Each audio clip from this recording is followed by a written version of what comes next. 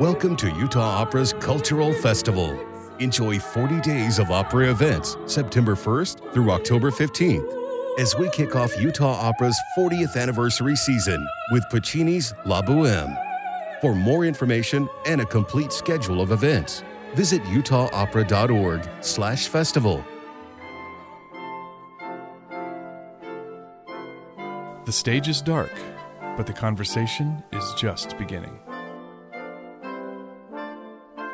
Welcome back to the Utah Symphony's Ghostlight podcast, a behind-the-curtain look into the world of classical music and the artists who make it.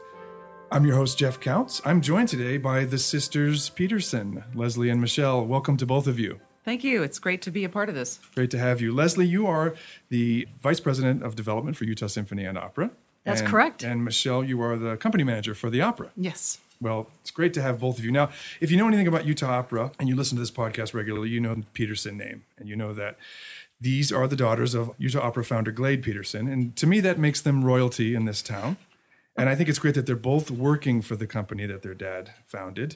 And I know you've both made your own marks on the institution, but I suspect maintaining a family legacy can be sort of tricky. I mean, what are the challenges? What have they been over the years? What's it been like to do that? First of all, I have to say, this is not the Peterson Opera Company. Right. It is the Utah Opera Company. Aha. And so we belong to the community. And we are ever mindful that it's the community that built this organization and that it's a privilege and not an entitlement for us to work here. I would say that neither of us has the personality that our dad had, and that's probably a good thing. I think two of us in this company, continuing that legacy might be a little bit challenging for everybody else. Oh, I wouldn't agree. Michelle is certainly a performer in her own right. Mm-hmm. I'm not, and so we never really competed with Dad in that way. Yeah. I have to say he was an outstanding fundraiser, and so I do try to channel him on occasion when I walk the streets of Salt Lake City and visit our donors. He was good at that? He spoke well about it and could motivate people? You know, he was really, as somebody just recently pointed out to me again, the personality who made this company thrive in the beginning. Yeah. And we can only hope to continue in his footsteps. How about you, Michelle? What's it been like for you? I think the community has such a strong base and such a, if you will, a pioneering heritage. Sure. And you look at all the different arts organizations and the people who started the arts in Utah, you know, from people like Shirley Ryrie and Joan Woodbury, Linda Smith, people like that. You know, it's a very unique and wonderful legacy that this community has, and I think you can only build on that. I think the per capita numbers with regards to arts coverage in Salt Lake City are kind of staggering. Yeah. When compared not just to cities of our own size, but cities of any size in America. Just in terms of the number of opportunities people have to see great art. And, you know, like you said, not just great art of today, but companies with long-standing reputations and histories. I think you're right about that.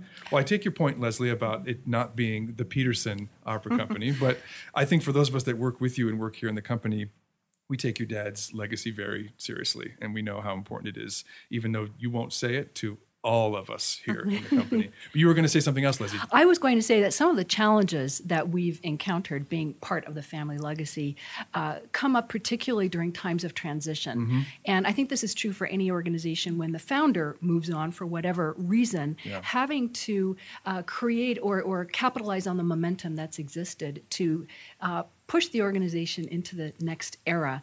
And that was certainly true when we hired Ann Ewers, and she brought a whole different set of knowledge and skills to the organization and helped elevate the company in many, many different ways. And then I think the merger was another challenging time, and I think it's a testament to the people involved on both sides of the curtain that allowed the company to thrive as it is today, following what was a very unusual situation. Well, we are a very unique company in that it's the symphony and the opera are merged. We've discussed it here, and frankly, we've discussed it ad nauseum in this town since 2002. And I wonder what your dad would have thought about that whole process. I mean, Anne had a gale force personality, and she was able to convince this town that it was the right thing to do. But I wonder what your dad would have thought of that, the idea of the merger. Hard to say, but he and Maurice Abravanel were very, very close. Right. In fact, Abravanel was one of the driving forces behind my dad's decision to become an opera singer and encouraged him to pursue that career. And the Utah Symphony always performed in the pit for all of our operas, with one exception when the orchestra was on tour. Right. And so there's been a long history of collaboration between the two organizations. Well, and I think Anne and Glade had similar personalities in that they were very bold and didn't shy away from anything. Well, maybe that's what it takes to pull off, a successful opera company for 40 years. We'll come back to that 40-year thing in a second. But, your dad didn't just start out as an opera artistic director. He was a tenor. He was a singer, right? And, I know that you guys spent some time overseas, abroad. Right. Were either of you born abroad? I can't recall, actually. Well, I was actually born in Switzerland, right outside of Zurich. Leslie was born in New York, as was our brother, Kelvin. Yeah. That experience was so fabulous, to have been exposed to that whole European culture and the arts in Europe in particular. And both of us had wonderful opportunities to perform with the Zurich Opera House and grow up around and amidst the arts there. So that was a wonderful experience for both of us. So you have amazing memories from that time, I'm sure. Great memories. Grew up bilingual, probably. And, we did. We both attended the Swiss public schools and grew up speaking German. We're both a little rusty now. We have our own version of the language. Sure, your own Salt Lake Pigeon of German. Yeah. That's right. Yeah. But Michelle was actually a child performer and had opportunities to appear in many of our opera performances. And some really vivid images and memories of being on stage with our father, as did Leslie. But just that image of being on stage with a singer, I remember being Trouble in Madame Butterfly in particular. Sure. And being embraced by the soprano singing Cho-Cho-san and feeling her energy and power and physicality and emotion was just one of the most poignant memories I have of being on stage. I don't think people realize being near a professional opera singer is like being near a weather event. Yeah. There's so Good way much, to describe it. There's so much energy. There's so much of this sort of crackling possibility and they're just not just their voice and the sound they make, but the entire potential of them as artists. It's really incredible to be close to them. Yeah, absolutely. And we grew up with that at home, I'm too. sure you did. It wasn't just on stage. There's nothing like an opera singer practicing. No. But I interrupt, please. Oh, I have memories of helping my dad prepare for his roles. And so he would have me go through his score and highlight all of his role in the score. And then I would help him memorize his lines as well. All the languages, really. You helped with all that. That's great. Well, I could help with some of them. Czech, perhaps not. That's tough. That's tough. Yeah. But we both performed in the children's chorus, and so we were frequently on stage with our dad. And I remember teasing him during Carmen when he was a soldier in Act One. So we had great fun with him. And when we weren't on stage, we of course felt like we owned the opera house and had free run of it, much to the chagrin of the stage managers, I'm sure. Yeah. And there was something we called the artist's box that was on the third tier right next to the stage with very limited visibility. But we would run up there during performances and listen to our favorite singers and arias and cause all kinds of havoc behind the scenes. I grew up in Florida, and for me it was the woods that I considered my kingdom. But I can imagine the three of you little opera brats just running around the Zurich Opera House, just in full control of that facility. Of course. It was a great playground. Let's talk a little bit about what you do for the company today. You both have very different roles. Leslie, you represent the fundraising side for the entire company, and Michelle, you're hyper-focused on the opera, but you basically run the company. The way I put this in the questions that I sent you before is that, Leslie, you raise the money, and Michelle, you get to spend it. And that's maybe a very nuts and bolts way to put it, but how often do you collaborate with each other at work? And do you have work fights ever? We try to keep all the drama on stage where it belongs. Right. And what happens behind the scenes stays behind the scenes with us. Yeah.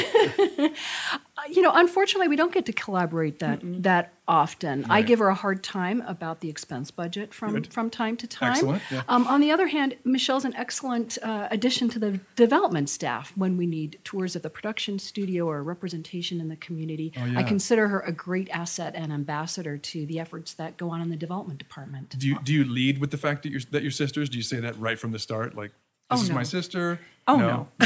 People You let think people we're figure it out. Yes, we let them guess.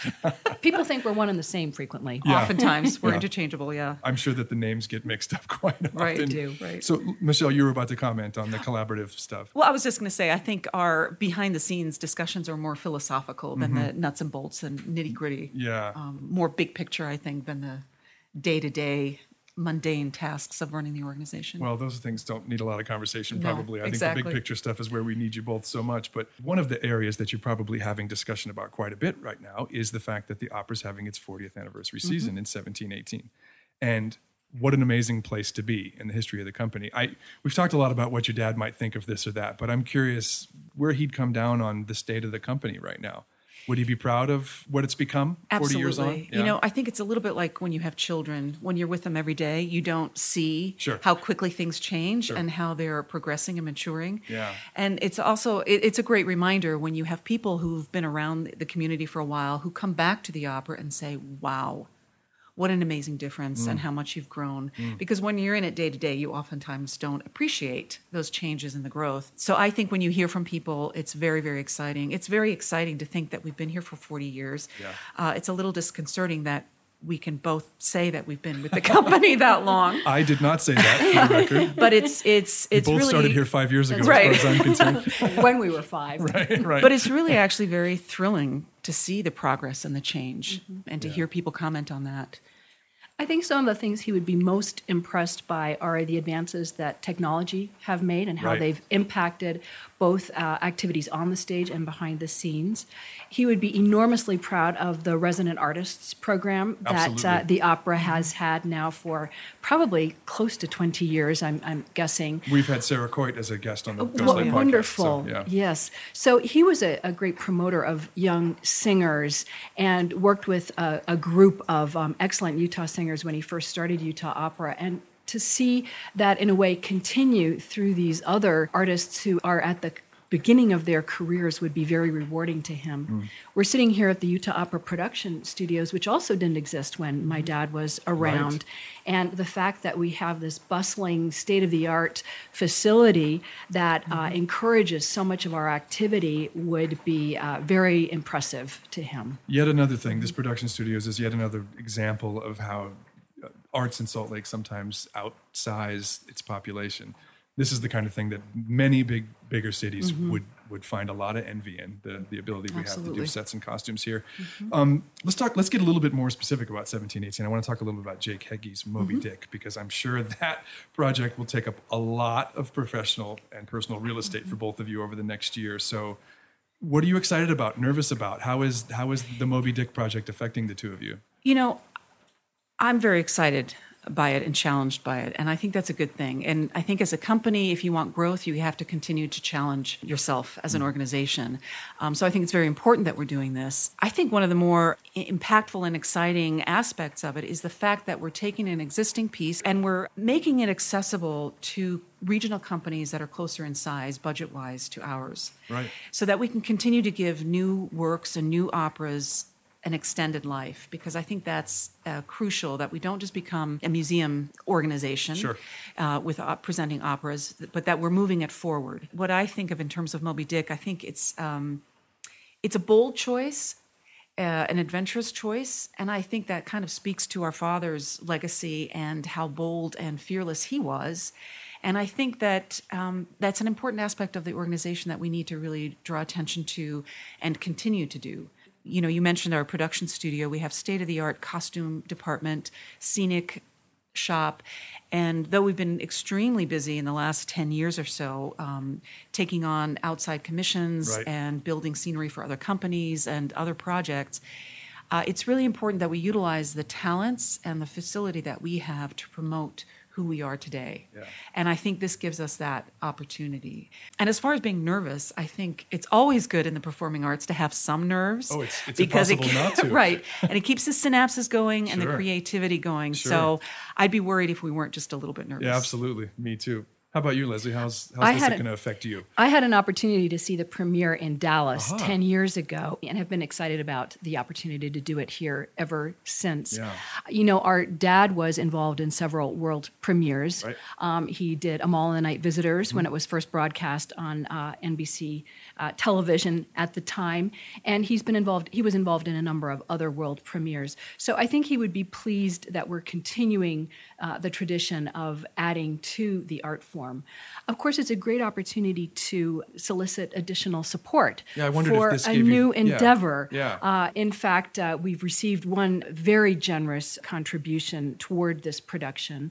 Because we're building the sets and costumes, there's an additional outlay of expenditures, of course, and so it's an opportunity for us to get people involved in this new venture and join us on this great journey of the Pequod. Are new projects like this, are they always an opportunity to bring in new people? Is it hard? Do you have to find just the right relationship? I think when we do things like this, it's inspiring to the community. It shows that we are willing to take risks, that we're being adventurous, and it's an opportunity for people to join us on that journey. I think they sense the momentum that we all feel and that we're generating and want to be part of something like that. Yeah. You know, I've had Terry Fisher on the show. I've had Christopher on the show. I've often thought of that if I had your dad on the show, that he would say a lot of things that are very familiar to our listeners. Mm-hmm. A lot of things that are very similar to what the two of you have said today, what Terry says, certainly. I think he probably would have liked Terry a lot. And I think it's emblematic of what kind of people are drawn to this profession. Mm-hmm. You know, the fact that we're saying a lot of the same things and feeling a lot of the same things, I think is a great example of why we do this. And if certain things resonate, it's because we're all drawn to the same flame, I guess. So we can't go without talking about your artistic lives. And I know that, Leslie, you said that, you know, that Michelle is the artist, but I know you had training as a dancer, right? I did. I participated in the Zurich Opera's ballet school for many years, and that was my first love and passion. And as a member of the dance studio, got to participate in a lot of operas when they needed supernumeraries or minor parts. So that was a great deal of fun and still feeds me a lot today and creates a strong connection for me in that regard. I belonged to a folk dance group in Salt Lake for a long time. Still? No, it's been many, many years, but our grants manager, Lisa Poppleton, and I were in that group together many years. And that was the end of my career. Well, short and sweet. If you ever do decide to stretch your legs again, make sure you let us know because we want to support you. What about you, Michelle? I know that you still do quite a bit of acting and when you can and take roles in acting companies around town. Tell us about that. That was always my passion. I loved theater. Yeah. I haven't done much lately. Time constraints obviously play a big part of that, but things like Moby Dick. Things like Moby Dick, yes. But I performed quite a bit with Salt Lake Acting Company, the Grand Theater, the Egyptian Theater, done a little bit of commercial work. So it's always fun to stretch your legs doing that. And would love to get back to that someday when there's a little bit more time. Yeah, absolutely. Michelle just reminded me of an interesting fact about the production studios. Touched by an Angel used our production studios as a soundstage. Yeah. Right. And so Michelle was very involved in helping set that up. And I remember one incident where you almost got stuck on the sound set and needed rescuing. Right. Well, they had very strange, long hours, as you can imagine. We're quite frequently setting off the alarm system in the building here. So I would run down here and check on it, and there was one day where there was nobody around, but they had clearly been working very recently. And so I was checking things out and walked out onto our set area, and they had obviously just laid down some glue, and I stepped right into it and was stuck on the sound stage for a moment or two until I could retrieve my shoe out of the goo. You got caught in a person-sized mousetrap. Yes, exactly. If you're a millennial listener to this podcast, you may not know what Touched by an Angel is, but it was a television show in the 90s? Or probably late 90s. Late 90s. And people may not realize this, but it was filmed largely in Utah and had a very successful run. People in Salt Lake still refer to it. It's one of our kind of claims to fame here. So, well, I'm glad that you both have, history as artists yourself. And like I said, Leslie, get back into dancing. I think the world needs that. Zumba calls. So there is one final question that I ask of all of our guests here on the show. And if you've listened, you know what it is and you've expected it. It's because of our name. And I need to know from the two of you, have you ever seen a ghost? You can have a joint paranormal story or two different ones. I leave it up to you. I think growing up around the Capitol Theater, we're familiar with George. Of course. The theater ghost. Christopher has mentioned him, yeah. Yes, and there are many, many stories. I think George knows that I would be absolutely terrified, so he's left me alone. But there's some great stories. Yeah. I often feel like I'm on the verge and feel destined that I'm going to meet a ghost, but have not yet. Okay. So you are totally open to it. I'm open to it. You may not be looking forward to No, it, but you're open to it. I'm Yeah. open to the idea. Leslie, what's your story? I think George is a great scapegoat for anything that goes wrong. Well, hardly anything ever does. So I think George has been in a very patient mood over the past couple of years. Well, George, you've been mentioned on this podcast now, I think 4 times. So you might be our most famous ghost to date, because he was mentioned also by somebody in the orchestra, also Christopher Macbeth, and both Peterson sisters. So Perhaps a future guest. perhaps that's a great idea. We'll have to talk to our producer Chad about that, how we might mic the ghost best. Well, Leslie and Michelle, thank you so much for what you do for this company, and thank you so much for being a guest on the Ghostlight podcast. It's a pleasure. Thank you, Jeff and Chad. The Ghostlight podcast is produced and edited by Chad Call. Utah Symphony Utah Opera season sponsor is the George S. and Dolores Dore Eccles Foundation.